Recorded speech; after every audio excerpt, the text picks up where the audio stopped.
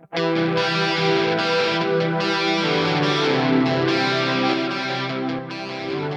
back to the Fourth Way Podcast.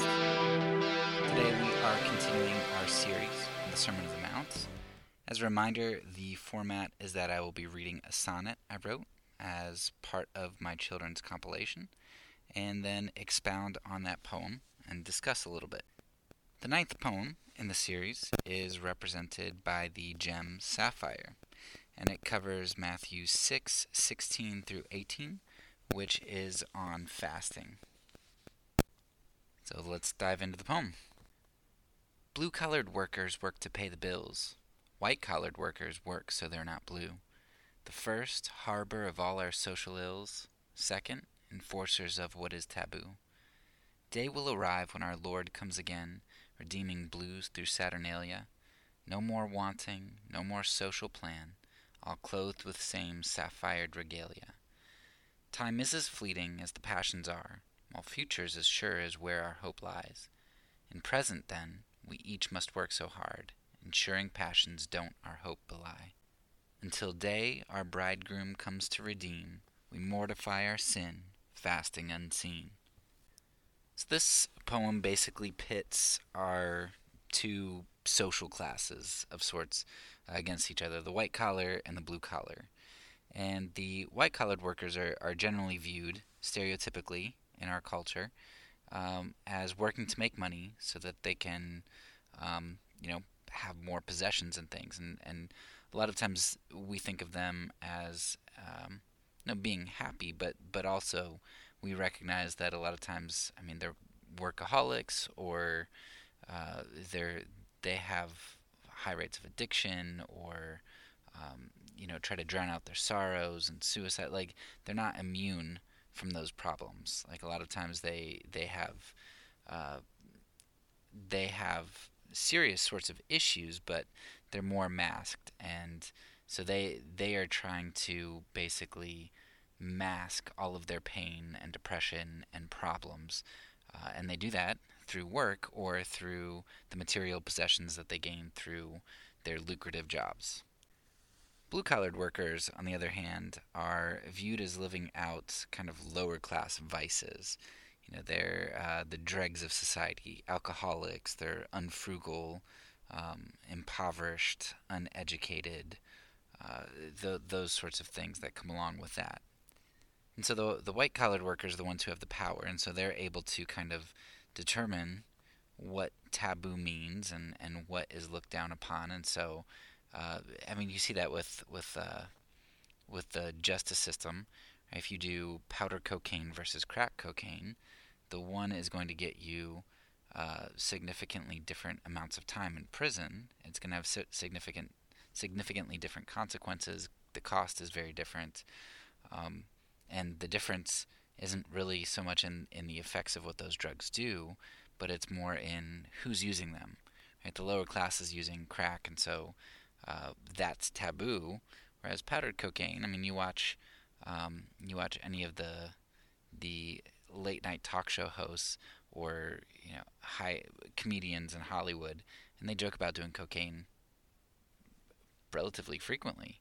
Right? That's kind of the running joke. Like, yeah, people in our circles do cocaine.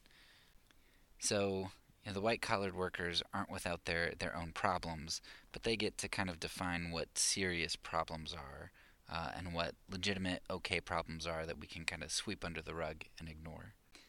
And we also see this with, in the Christian community, where our pet sins are very different. We get to define the sins that are really bad.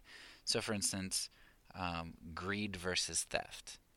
I've quoted several times Francis of Assisi, who said, he who has two coats while somebody else has none, that guy's a thief, basically. So he's basically identifying greed, right? I have two coats and I really only need one, or I see somebody in need who needs a coat, but I don't give them one of the ones that I'm hoarding. I'm a thief, essentially. Greed is theft. But we don't think greed is bad in our culture, or at least we redefine greed, right? Greed is somebody who has more money than me. I can't be greedy because I don't have as much money as other people. So in the first stanza here, I'm kind of setting up this contrast.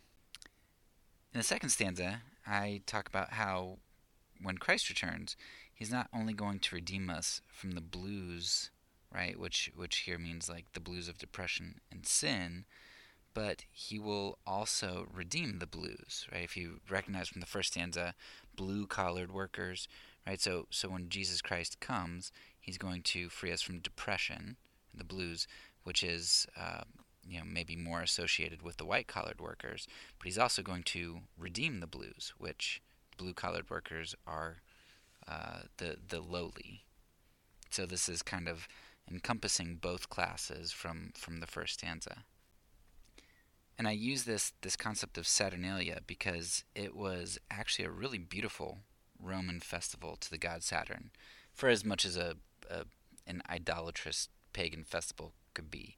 I'm sure there were atrocious things that went on there, but at least some of the concepts that were incorporated at the core of it was fantastic. So in this feast of Saturnalia, you would have the social classes reversed. So slaves would actually take the place of their masters, and their masters would serve them, and the slaves could kind of demean their masters and say bad things about them to their face. So it was this complete role reversal where the lowly were elevated. The bad part about it was just an exchange of kind of hierarchical structure. So they still made another class, the lower class, for that day. But that is a beautiful concept of the lowly kind of being lifted up, redeemed, sort of. And Saturnalia, according to a lot of people, is the festival that was later co-opted as Christmas by Christians. And I know that some people kind of take issue with that, and I don't know. I go back and forth on it.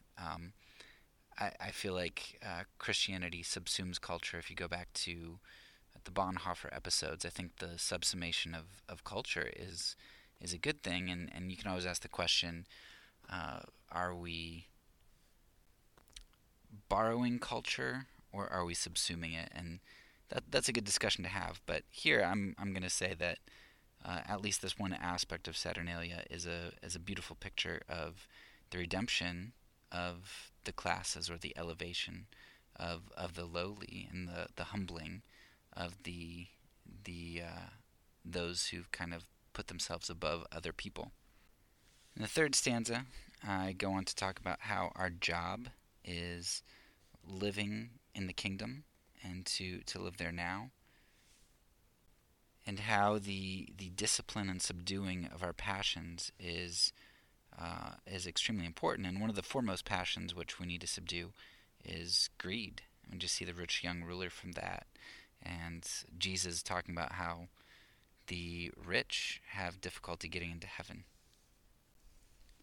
So as we await for our King, who has already come as a baby, we seek to live in the same manner.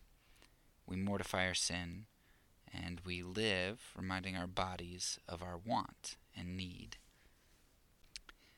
Through fasting, we remember our lowly status, our human needs, our dependency.